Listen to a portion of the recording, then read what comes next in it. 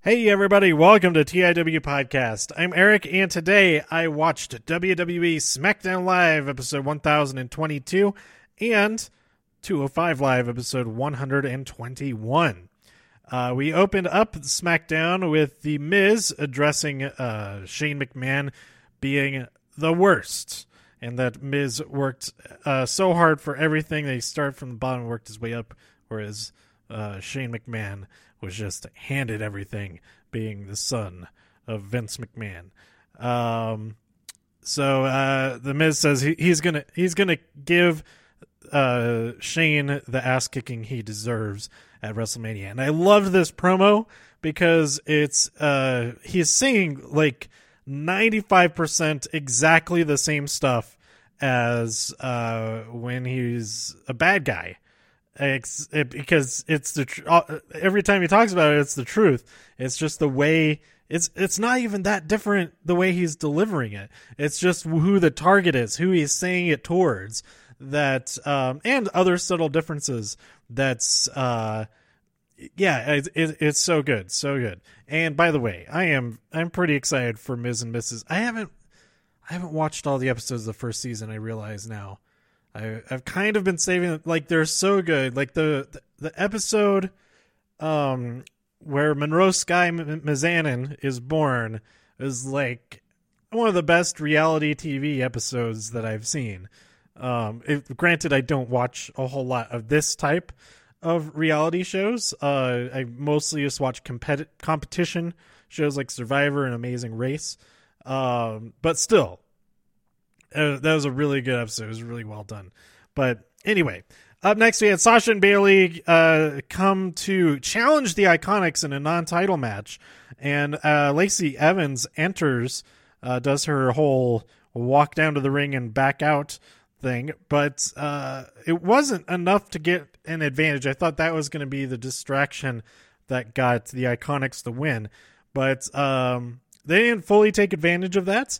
But they did fully take advantage of each other's cheating capabilities and got the win over Sasha and Bayley. So I like that this is setting things up more and more. Like, everybody's going after Sasha and Bayley now.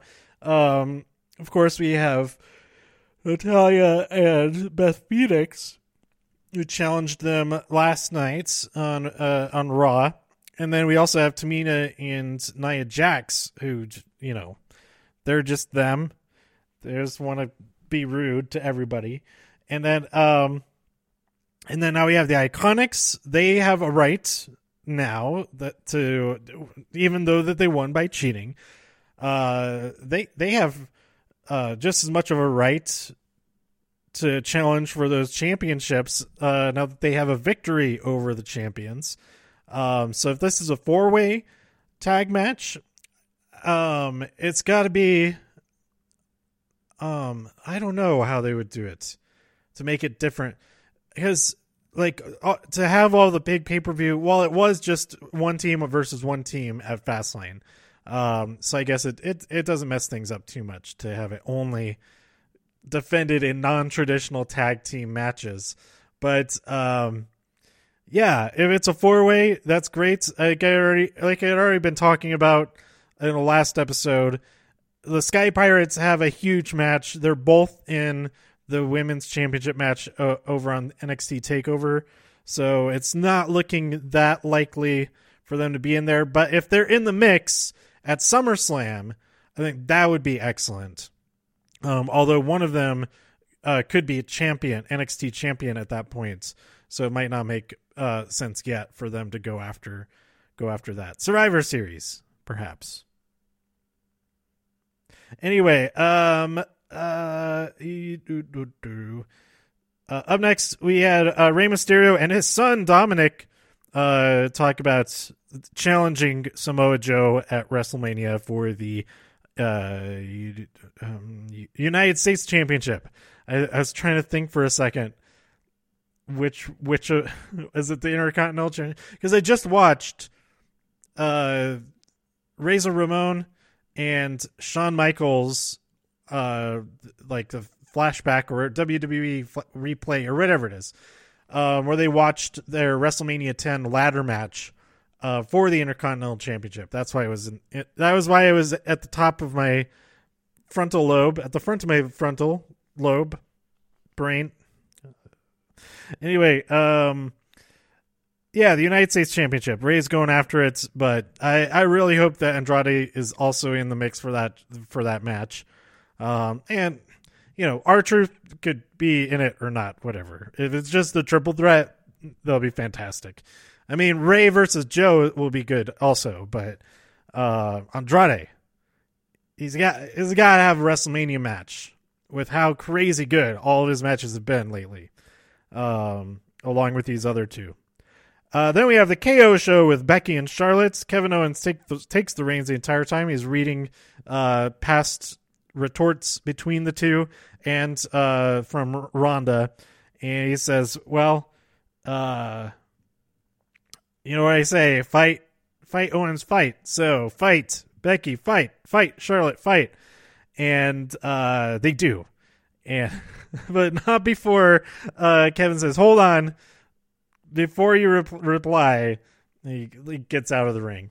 So that was a pretty fun segment there. Them just beating the crap out of each other. Then we had AJ backstage. He said that he's not coming. He's not going to WrestleMania to build anything. He's going there to tear the house down.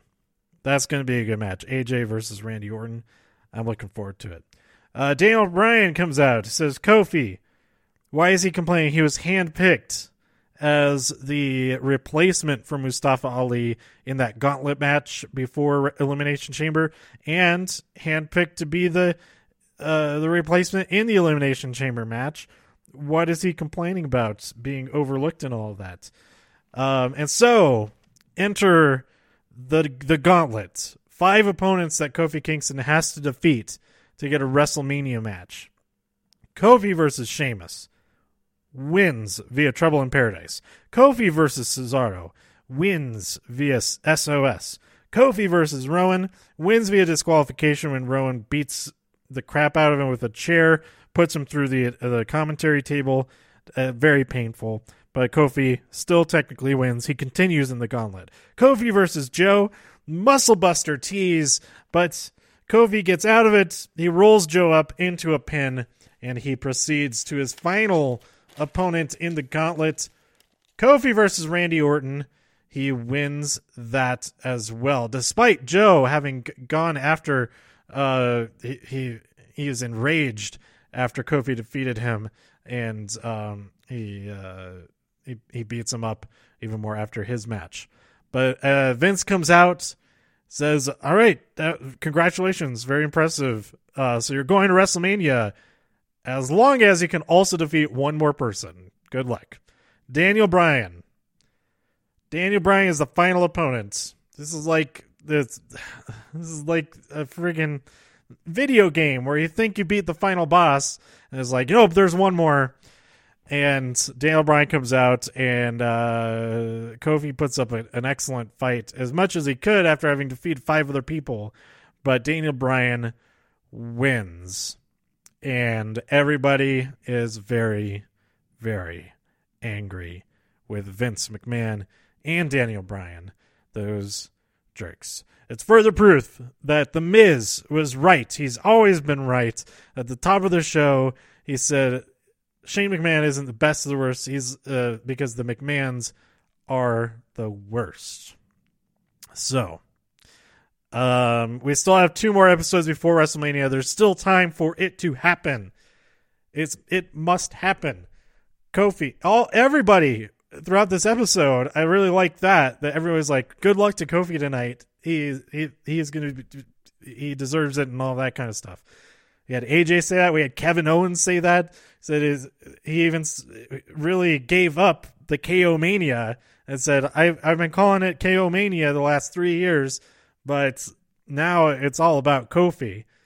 It still is KO Mania. There's just an extra FI in there. But I think Rey Mysterio said something also. Oh, and then throughout this entire match, this match was like 55 minutes long, or the gauntlet. I guess it was technically 6 different matches, 55 minutes long, and then another 5 minutes for the last part with Daniel Bryan. So a solid hour of competition for Kofi Kingston. Unfortunately, we didn't get any screen time for Asuka or Fire and Desire, Sonya Deville and Mandy Rose. But I'm sure we'll get some more of them next week. But yeah, this must happen. And there's a pretty good job of making everybody mad at the end of this episode. So yeah, I'm looking forward to see what happens next. Over on 205 Live, we had Mike Kanellis get his promised match against one of the top cruiserweights. And if basically the stipulation was if he couldn't win this match, then he'd be done or closer to being done. His opponent was Akira Tozawa. But via distraction from his wife, Maria, Mike Kanellis got the jump on Tozawa and won this match. So his job is safe for now, unless Drake Maverick looks down upon looking bad in victory. Because he said looking good in defeat isn't enough. You have to get some wins every now and then. But if that win is, if you look bad during the win, then maybe that's not much better than looking good in defeat. Next week, we're going to have a Lucha House Party versus Drew Gulak, Jack Gallagher, and Humberto Carrillo. That should be pretty good. I'm looking forward to it. And then we have our main event of 205 Live. Now, I felt bad for this whole entire episode of 205 Live for having to follow that gauntlet craziness. But they put on a great show. Yesterday, I mistakenly said it was Tony Nese versus Drew Gulak. I don't know why I got that mixed up. It's Cedric Alexander versus Tony Nese.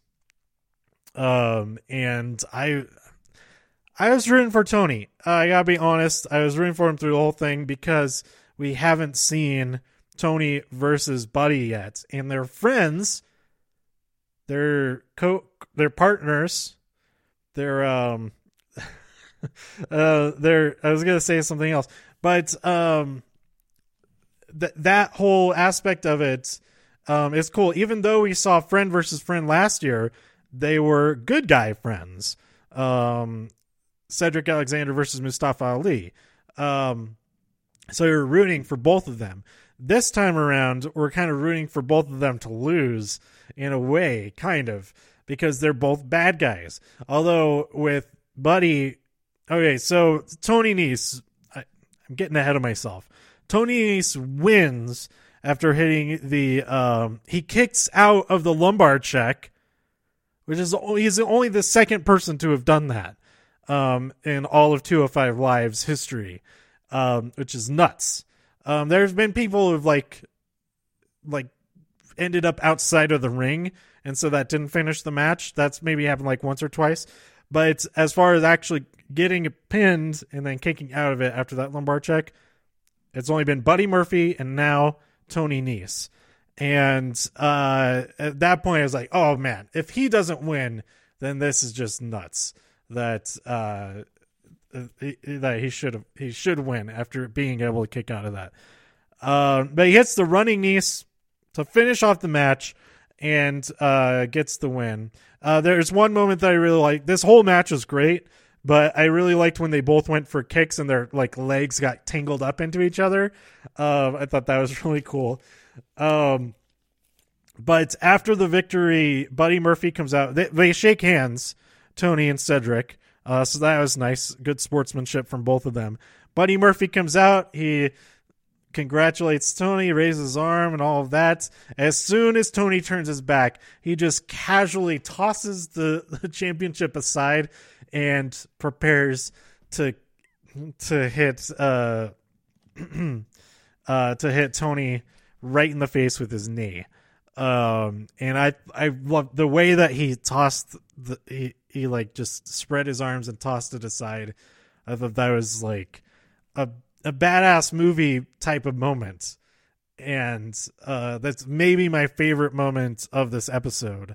I don't know. There's something about it, just the casualness of it, I really liked. So it's kind of a betrayal of friends going on here, and maybe not so much. I guess it could be. I guess it might be a face turn for Tony Nese because of the good sportsmanship showed between him and Cedric at the end there, before all this happened. So I'm interested to see what happens in the next 2 weeks, the promos that they cut on each other, if Tony is going to be the face in this situation. I guess it kind of has to be at this point. It's set up to be that way, even though if he's not a face in the grand scheme of things. But I am really excited to see this match. I think it has the potential to be one of my favorite matches of the night. Like, there's all kinds of exciting stuff that's going to happen.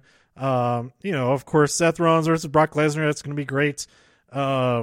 Becky Lynch, Charlotte Flair, and Ronda Rousey. That should be really good. We don't know who Asuka is fighting yet. We don't know what any of the tag team championship matches are yet. Any of the three of them.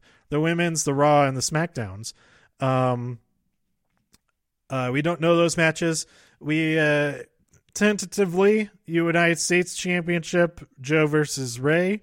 Intercontinental Championship, Bobby Lashley versus Demon Balor, perhaps. Then we don't know what Braun exactly is doing. He's just going to be that's going to be resolved next week, I assume. Other championships, we don't know who the WWE Championship challenger will be yet. It's got to be Kofi, though. It's got to be Kofi. What other championships are there? So really, this Cruiserweight Championship is one of only 4 championship matches solidly confirmed, or arguably only one of 3. Because everything else is just like feud stuff, just people hating each other. AJ Styles versus Randy, Shane McMahon versus The Miz, Batista versus Triple H, somebody else, Kurt Angle versus Baron Corbin. I hope that's not the actual match. That's a weird retirement match. I don't know. Baron Corbin is good. He's good at what he does. He is really good at what he does, and he seems like an actual, really, really good person. Outside of playing his character, that to me adds even more to how good he is at doing what he does on screen. But I have that match, and Braun, he is going to be in the Battle Royal. That's right. He announced that he would do that. So yeah. A lot of championship matches still not set in stone yet. And it seems like a lot of people are getting wrapped up in being upset about these matches that we've known about for a long time, getting messed with and all that, and just completely forgetting about all of the other championships that aren't even set in stone yet. And you could look at it and saying, oh, we have this other story left to unfold on these other things. I guess that could be an argument against spending so much time on the Raw Women's Championship and the WWE Championship stuff. But those are kind of opposite situations too, because we don't know who the actual challenger for the WWE Championship will be. Whereas we're getting more into the Brock Lesnar and Seth Rollins stuff. Drew McIntyre in the mix there now, possibly. If I actually wouldn't really mind if that ended up being a triple threat. Just making all the championships triple threat matches, though, I'm not sure if that's the best thing for WrestleMania, but you gotta have it can't be more than half of them. So it's gotta be singles for the Universal and the WWE Championship, I think. And also because it seems like it could be possible it's a triple threat for the SmackDown Women's Championship. With the whole, we didn't get further development on it. Sonya and Mandy, they're falling out with each other, but I would be way into that being a match that we think that there's conflict between the two, but that they end up actually working together more than not. But then when it comes down to the wire, they don't let each other win, and Asuka's able to get the jump on them and still hold on to the championship. Maybe, I don't know. We'll see how all that develops. And yeah, because it's looking like it's going to be a multi-team match for the women's championship, possibly a multi-team match for one of the tag team championships. We know the besties in the worlds are not in the mix for that anymore, obviously. But who will the Usos challenge? Perhaps they will challenge. We could have the Aleister Black and Ricochet go for the SmackDown championships. That could be pretty cool. But also the Hardys are back. They're in the mix for that. They didn't appear on this episode, but that's okay. It was all the gauntlet match. And yeah, I'm just talking in circles a little bit too much now. So I'll end this episode there. Let me know what you thought about SmackDown and 205 Live this week by tweeting me at TIW Podcast. Go to TIWpodcast.com for more reviews. If you enjoyed this episode or anything else on the site, please share some links with your friends. Subscribe on iTunes, Spotify, YouTube, wherever you enjoy listening to your podcasts. And I need a drink of water. Good thing I'm at the end here, so close. And I'll see you next time here on TIW Podcast. Thanks for listening. Bye.